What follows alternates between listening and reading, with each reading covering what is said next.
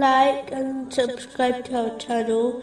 Leave your questions and feedback in the comments section. Enjoy the video. Continuing from the last podcast, which was discussing the importance of acting on the truth, chapter 6, verse 79.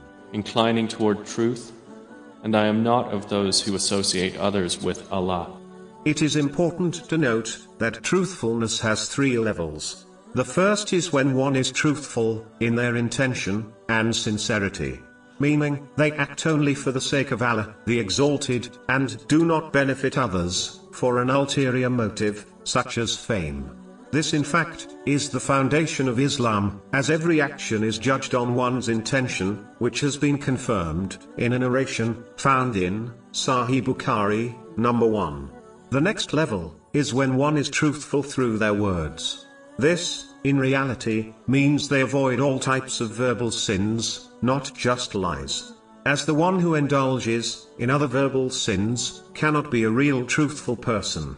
An excellent way of achieving this is by acting on a narration found in Jami' Tirmizi, number 2317, which advises that a person can make their Islam excellent by not getting involved in the things which do not concern them. The majority of verbal sins occur because a Muslim discusses something which did not concern them. The final stage is truthfulness in actions.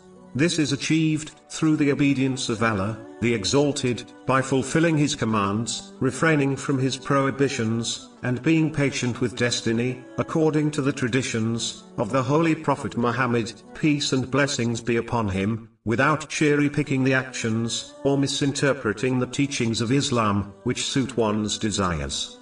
They must adhere to hierarchy and priority order set by Allah, the Exalted, in all actions. A separate podcast series titled Truthfulness has been produced, which discusses this topic in detail. The consequences of acting opposite to these levels of truthfulness, namely, lying, according to the narration found in Jami' Tirmizi, number 1971, is that it leads to disobedience of Allah, the Exalted, which in turn leads to the fire of hell. When one persists on this attitude, they will be recorded as a great liar by Allah, the Exalted. Finally, it is important for Muslims to avoid minor polytheism, namely showing off. This has been confirmed in a narration found in Sunan Ibn Majah, number 3989. As warned in a narration found in Jami' Tirmizi, number 3154, this leads to the loss of one's reward.